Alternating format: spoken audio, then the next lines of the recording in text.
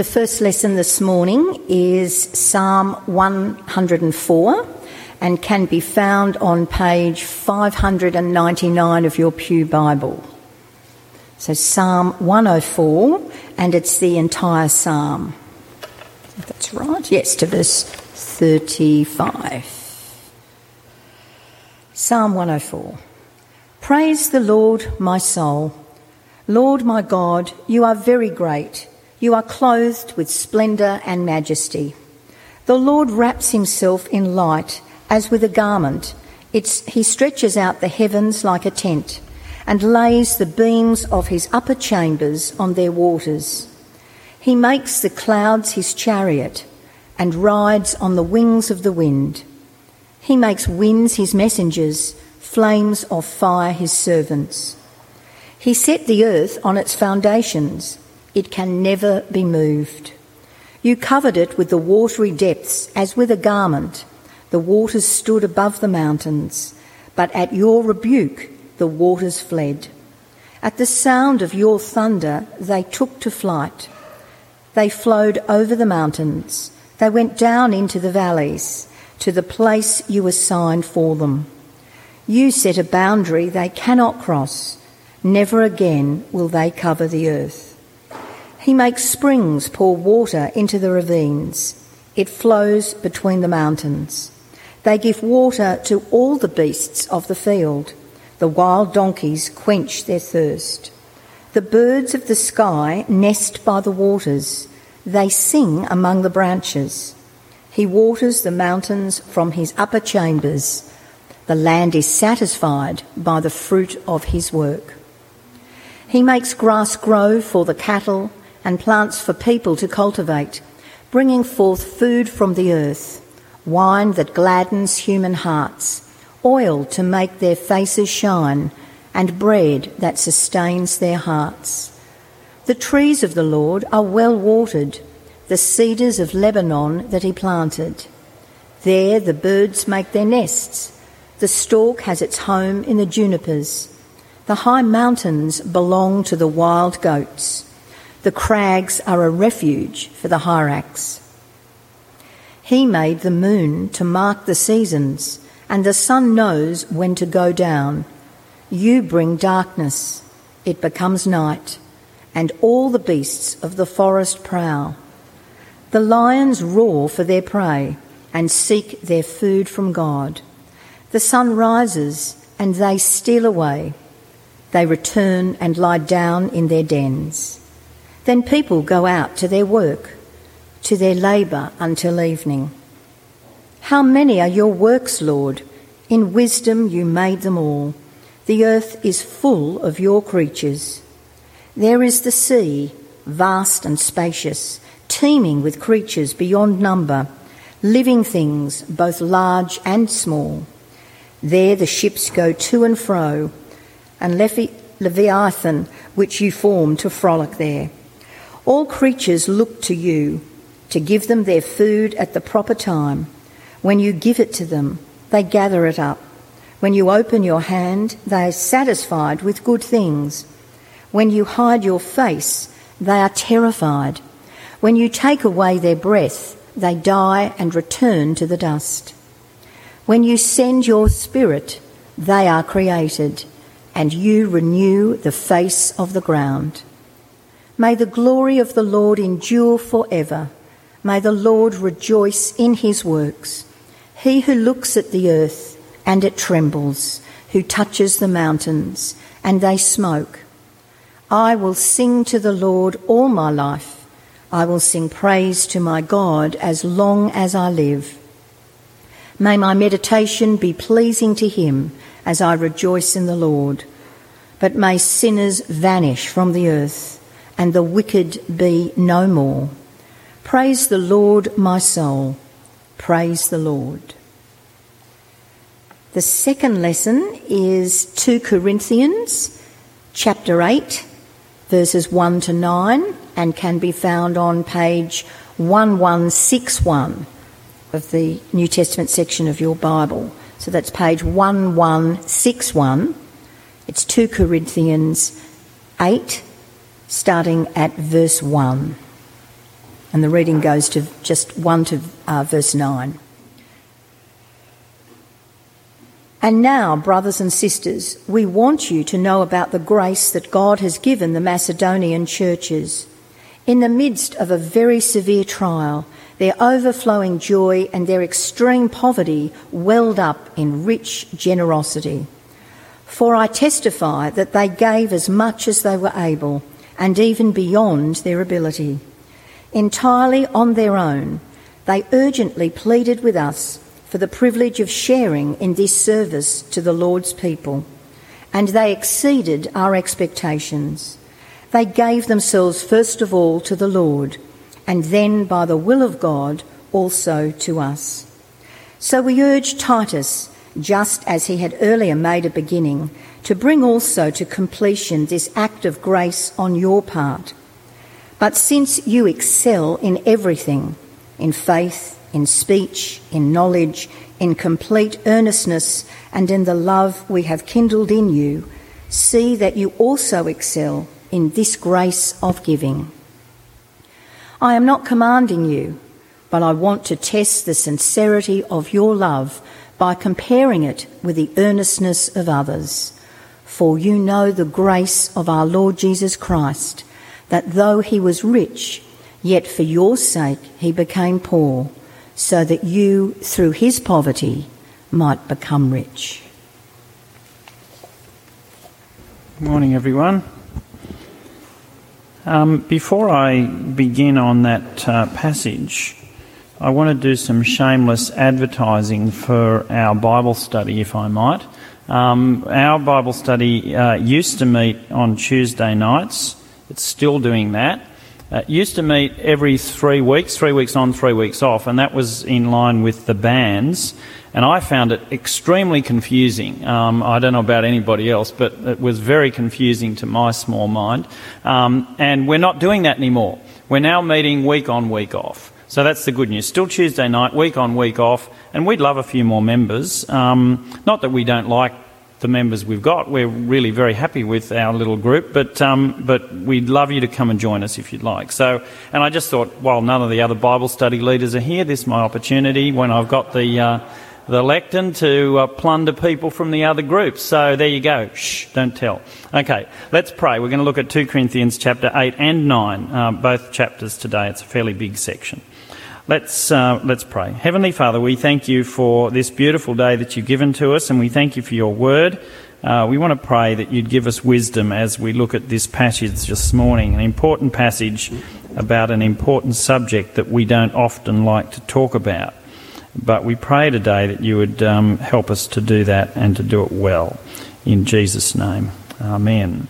Now, you might find the outline is useful today. There are quite a few points in this sermon. We'll go through them fairly quickly, but it will give you a sense of movement to see that we're moving through them quickly, given we're looking at two chapters, chapter 8 and 9. Now, I wonder what goes through your mind when the collection is announced on Sunday morning. Perhaps you've given prior thought to it. Perhaps you're one of those people who uses internet banking, and so you don't have to worry, you just pass the bag on to the next person.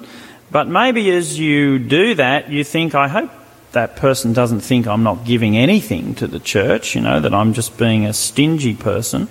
Maybe you use envelopes and you've thought about what you wanted to give and you put it aside and it's ready to go and you just pop it in. Perhaps you haven't given it any thought, and when it's announced you go reaching into your pocket to see what's there, and there's a little bit of shrapnel, and so you throw that into the bag, a couple of coins.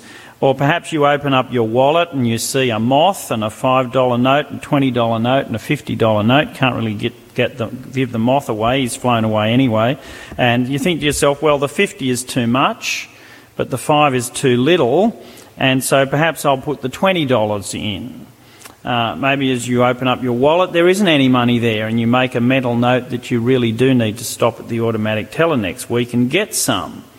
But you made the same mental note last week and it didn't seem to help because perhaps giving to the church is not really that big a priority.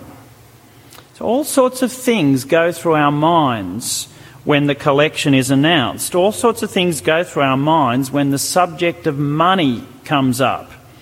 And perhaps as I speak about it in this fairly confronting way, you're feeling a little bit comfortable and maybe even a little bit annoyed because it seems somehow inappropriate to be speaking so directly about such a personal matter.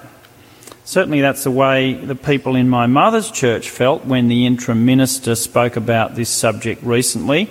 The previous minister had left the church because they didn't have enough money to pay him.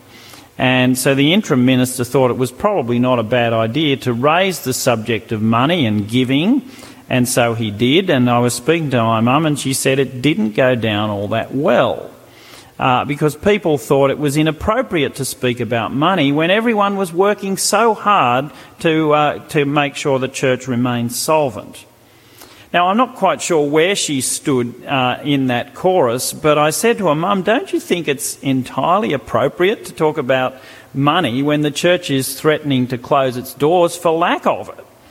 It seems like an entirely appropriate time to do so, I would have thought. But people have very different levels of sensitivity when it comes to speaking about money, don't they? But whereas we may have all sorts of hang-ups about it, Paul didn't. In fact, in his letters, he speaks about it quite often, and he speaks about it at length to the Corinthians in these two chapters that I want to look at this morning, 2 Corinthians chapter 8 and 9. Now, before we look at the details of this passage, it's important in this passage to kind of orient ourselves to what's going on here. What's the situation that Paul is addressing? And these chapters, 2 Corinthians 8 and 9, revolve around a collection that Paul is getting together to help the church in Jerusalem. He firstly wanted to help them out because they were suffering from a bad famine that had gripped the region. And in that way, I guess his collection's a little bit like lots of collections that have been taken up recently for those who have been victims of the fires. And people have been very generous, haven't they, which is great towards people who have lost their homes, everything in some cases. And Paul was hoping similarly that other Christians would be generous in supporting their brothers and sisters in need. But secondly, Paul also wants to strengthen the unity that exists between the Gentile churches that he had been founding in his missionary journeys and the kind of mothership, the predominantly Jewish church back in Jerusalem. He thought it was important to kind of build some solidarity between those two branches of the church. And this fund was meant to go some way to achieving that. So that's the first thing. But he's also writing this letter from Macedonia. And the response of the Macedonians to his collection has been nothing short of overwhelming.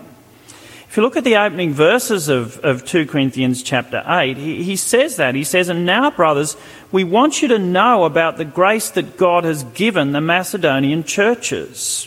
Out of the most severe trial, their overflowing joy and their extreme poverty welled up in rich generosity.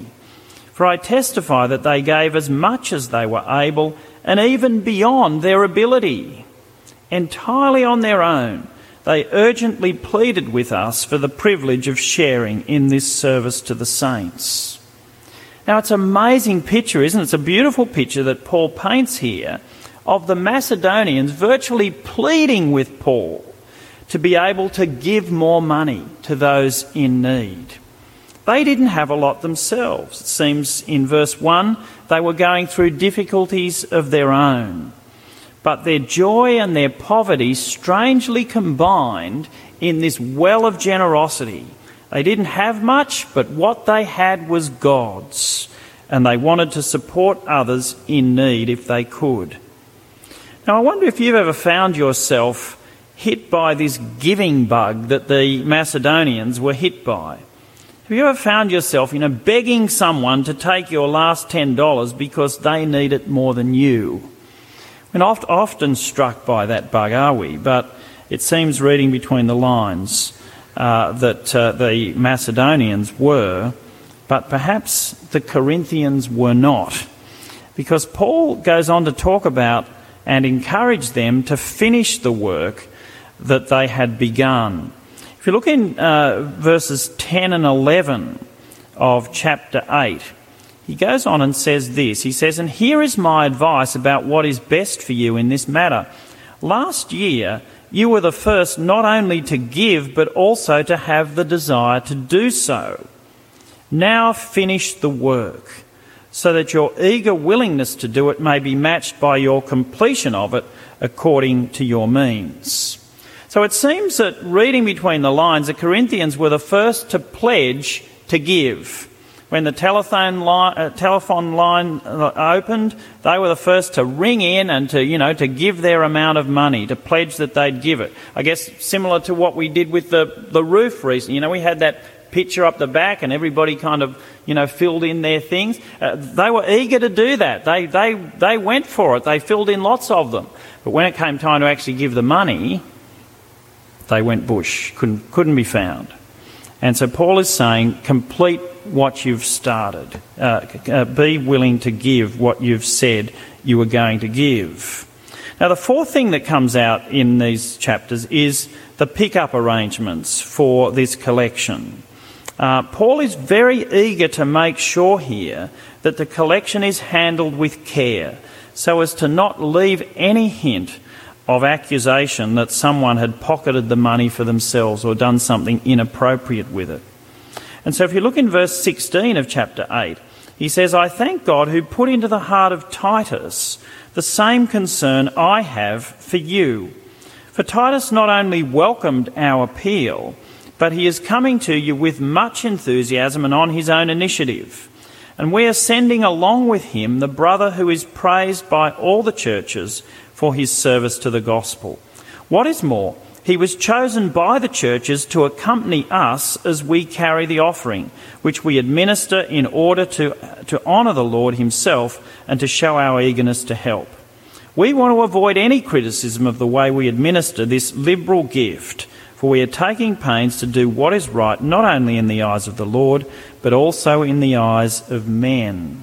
So Paul is making sure that there are several people carrying the collection. In fact, his method seems to be that each of the churches that contributed would send someone along on this journey to Jerusalem to take the money, so that everybody knew that the right thing was being done. And that's important, isn't it, when it comes to money? It's important, for example, when our collections are counted here at church, that there are always two people. That is done to protect your money from being misused, to protect those who handle the finances from any allegation of misuse, and to ensure that no scandal relating to money detracts from the glory of God. So it is this collection which Paul is taking up for the Jerusalem church that provides the catalyst for these two very important chapters about giving. But having oriented ourselves to these chapters and to what's going on here, what are some of the lessons that Paul kind of puts out there in this discussion of giving that we can learn from? Well, the first thing is that giving is a matter of liberty. If you look in chapter 8 and verse 8, he says, "I'm not commanding you, but I want to test the sincerity of your love by comparing it with the earnestness of others." Paul's not commanding the Corinthians to give. He doesn't want them to act out of compulsion or guilt or with a view to what other people might think. There's not any fixed amount that they ought to be giving that God requires. In the Old Testament there was. The Old Testament believers were required to offer a tithe, a tenth of what they were given to the Lord's work. But tithing is not commanded in the New Testament. In the New Testament, giving is commended as a matter of the heart. And so if you look over to chapter 9 and verse 7, Paul says there, each man should give what he has decided in his heart to give, not reluctantly or under compulsion. So what we give is not a matter of law. I'm commanded to give a tenth and so I do. It's not that. It's not done with an eye to others, what other people might think about us. No, it's a matter of the heart, something we need to work out with God in prayer. Now, it may be that the tithe is a good starting point. It's not a bad one to kind of gauge what we ought to be giving from. But for some people, a tenth of their income may be too much. For others, it might be too little. But what we have is a matter of liberty here. It's a matter we need to decide before God through prayer and to do it with a good heart. So that's the first thing Paul says. Secondly, he says giving is a test of sincerity and of our love of Jesus. So if you look in verse 8 again, he says, I'm not commanding you, but I want to test the sincerity of your love by comparing it with the earnestness of others. See, at least one test of whether we think the work of the gospel is important is how much of our money we're prepared to give to support it. And one test of whether we're really committed and love one another here in this congregation is whether we're prepared to support one another by spending our money on one another. See, in this passage, Paul is asking the Corinthians to compare themselves with the Macedonians. The Macedonians didn't have much, but they pleaded with God to be able to give to Paul's collection until it hurt. Why? Well, the answer's there in verses 4 and 5. They urgently pleaded with us for the privilege of sharing in this service to the saints. And they did so not as we expected, but they gave themselves first to the Lord and then to us in keeping with God's will. The reason the Macedonians gave their money is because they first gave themselves. Their sincere love displayed itself in a well of generosity. And the same will be true of us. Now, as far as I can tell, this congregation is a very generous congregation. In the years that we have been here, whenever a need has been made known and put to the congregation, it has always been supported generously and lovingly. But friends, we must not rest on our laurels, must we? Not as a congregation, nor as individuals. Paul says to the Corinthians in verse 7, but just as you excel in everything, in faith, in speech, in knowledge, in complete earnestness, and in your love for us, see that you also excel in this grace of giving. So are we doing that? Are we excelling in this grace of giving? That's a test of our sincerity, Paul says. Thirdly, Paul says that our giving is to be if it's to be a reflection of our sincerity, needs to be done cheerfully. So if you turn over to chapter 9 and verse 6, he says, remember this, whoever sows sparingly will also reap sparingly, and whoever sows generously will also reap generously. Each man should give what he has decided in his heart to give, not reluctantly or under compulsion, for God loves a cheerful giver. So what Paul's saying here is it's better to give $5 happily than $100 grudgingly. God is not impressed by us giving lots away if we do it with a bad attitude. Now, if the plate comes by and we put that $100 in and under our breath say, now bless me, I've given you my money. That's not the kind of attitude that we ought to have, is it? I mean, how do you think your wife would feel if you came home one afternoon with a lovely bunch of roses, beautiful, all wrapped up, and you gave them to her and you said, you say I never buy you flowers. Well, here are some flowers. Now stop whinging. She's not going to be that impressed by that, is she, if you do that? She won't be touched by that. See, attitude is everything. Decide what you're going to give. Consider it prayerfully in your heart and then give it cheerfully. But Paul does want to encourage us not to be stingy, but instead to be generous. He wants to encourage us through the example of the Macedonians, which we've seen already, whose poverty welled up in a rich generosity, but even more importantly, through the example of Jesus. And so he says there in chapter 8, verse 9, you know the grace of our Lord Jesus Christ, that though he was rich, yet for your sakes he became poor, so that you, through his poverty, might become rich. See, at the heart of the Christian faith is an act of extreme generosity and love on God's part. The Lord Jesus Christ left the riches of heaven. He emptied himself of his deity, and he stepped into our fallen world and went to the cross, bearing our sin and our shame. He was rich, but for us he became poor, so that we could be made rich through him, so that our sin could be forgiven, our relationship with God restored, our hearts made new, and given the hope of heaven.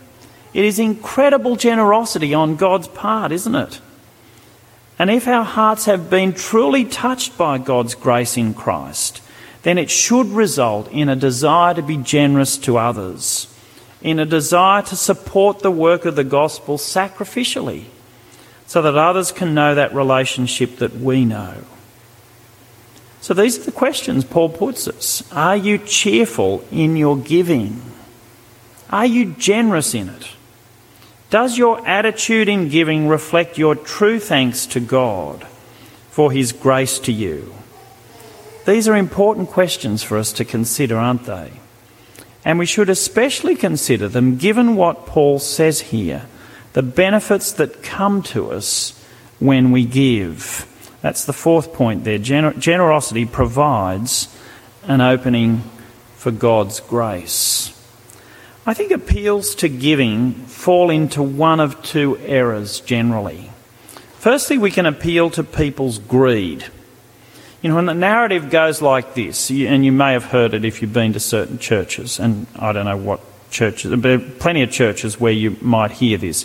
You know, you can't outgive God. If you are generous, then God will bless you. Now, of course, there's some truth in that. But if our giving grows out of a desire to be blessed by God in turn, there's something wrong with the motivation, isn't there? That's not a correct motivation. On the other hand, we can make giving sound like such a sacrifice, such a burden, such a cost, that nobody wants to give. Now, I think the truth is somewhere in the middle. Sure, giving is costly, but there are significant returns, and they are not necessarily monetary returns. They are, in fact, riches of far greater value. And Paul highlights them here. If you look in chapter 9 and verse 8, he says this, "And God is able to make all grace abound to you, so that in all things at all times, having all that you need, you will abound in every good work." So Paul's saying if we are generous, cheerful givers, God will give back to us an abundant store of grace. Now, I don't think he's talking about money there. He's talking about growing in godliness, abounding in the fruit of the Spirit, having the Spirit fill us and control us so that we give more and more to God's work in lots of different ways. But he goes on to say, not only will we grow in grace, we'll also grow in righteousness. So verse 10, "Now he who supplies seed to the sower and bread for food will also supply and increase your store of seed and will enlarge the harvest of your righteousness. You will be made rich in every way so that you can be generous on every occasion. And through us, your generosity will result in thanksgiving to God." See, Paul's saying as we spread our wealth around, and the image he uses is of sowing seed, as we sow our wealth so that it grows in other people's lives, so God will give us a harvest of righteousness in our lives. We'll be made rich so that we can continue to be generous. That's what God wants of us, isn't it? To bless us so that we can bless others. Not just with our money. Some of us don't have a lot of that. Some of us have a lot of it. Not just with money, but with time, energy, our gifts, our talents. Now, the next two benefits Paul mentions are there in verses 12 and 14, or 12 to 14 of chapter 9.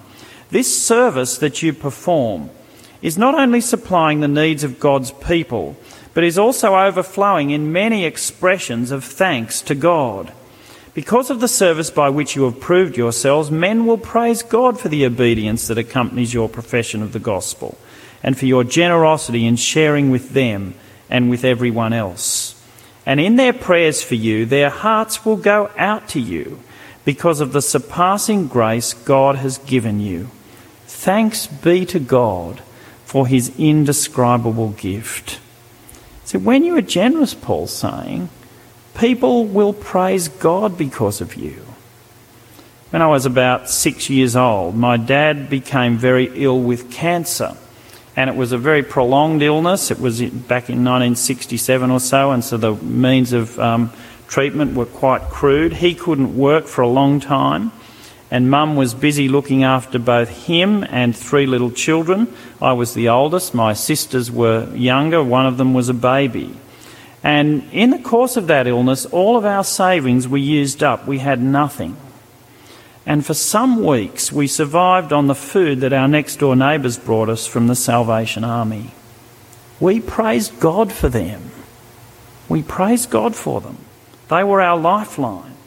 And when we are similarly generous, God will be praised because of us. But not only will they praise God, they will also be praying for you. He goes on to say that, doesn't he? And that's a great thought, isn't it? That the people who you help are praising God because of you and praying for you as a result of your generosity. Paul is saying that our money can achieve all of this spiritual good if we're generous with it. If we're generous, cheerful givers. It's a helpful perspective, isn't it? All too often I think we're warned about the danger of money. The fact that it can be an alternative God, that it can be the root of all sorts of evil if we lust after it and seek to accumulate it to ourselves. And we do need to hear those warnings. Money can be a trap. Many people in the pursuit of money and worldly interests have lost their faith. But if it's used well, it can be a source of great blessing. Great blessing to others as we support gospel ministry and help those in need, and great benefit to us as we receive the harvest of grace and righteousness and the benefit of the prayer of those who are praising God because of us. We don't like to talk a lot about money, but we need to. We need to for our own good and for our own growth in godliness. And so I want to leave you with the challenge that Paul left the Corinthians. But just as you excel in everything, in faith, in speech, in knowledge, in complete earnestness, and in your love for us, see that you also excel in this grace of giving. Well, let's pray. God our Father, we thank you for this passage from your word. We thank you that you address us directly on matters that we don't always talk about or like to talk about. We know that the subject of money can be an uncomfortable subject for us to think about, but you do address it here, and so we pray that you would give us ears to listen and hearts to obey in the way that we should. Help us not to be lovers of money, but to be people who use it well, who make it their servant rather than serve it. And we pray, Father, that the way in which we use money might be a blessing to you and to others and to us as people praise us for the way in which we bless them through what you've given to us. We thank you for the grace of our Lord Jesus Christ, who gave up his riches so that we might be rich instead. And we pray that we might take on his generous attitude in our attitude to money. Amen.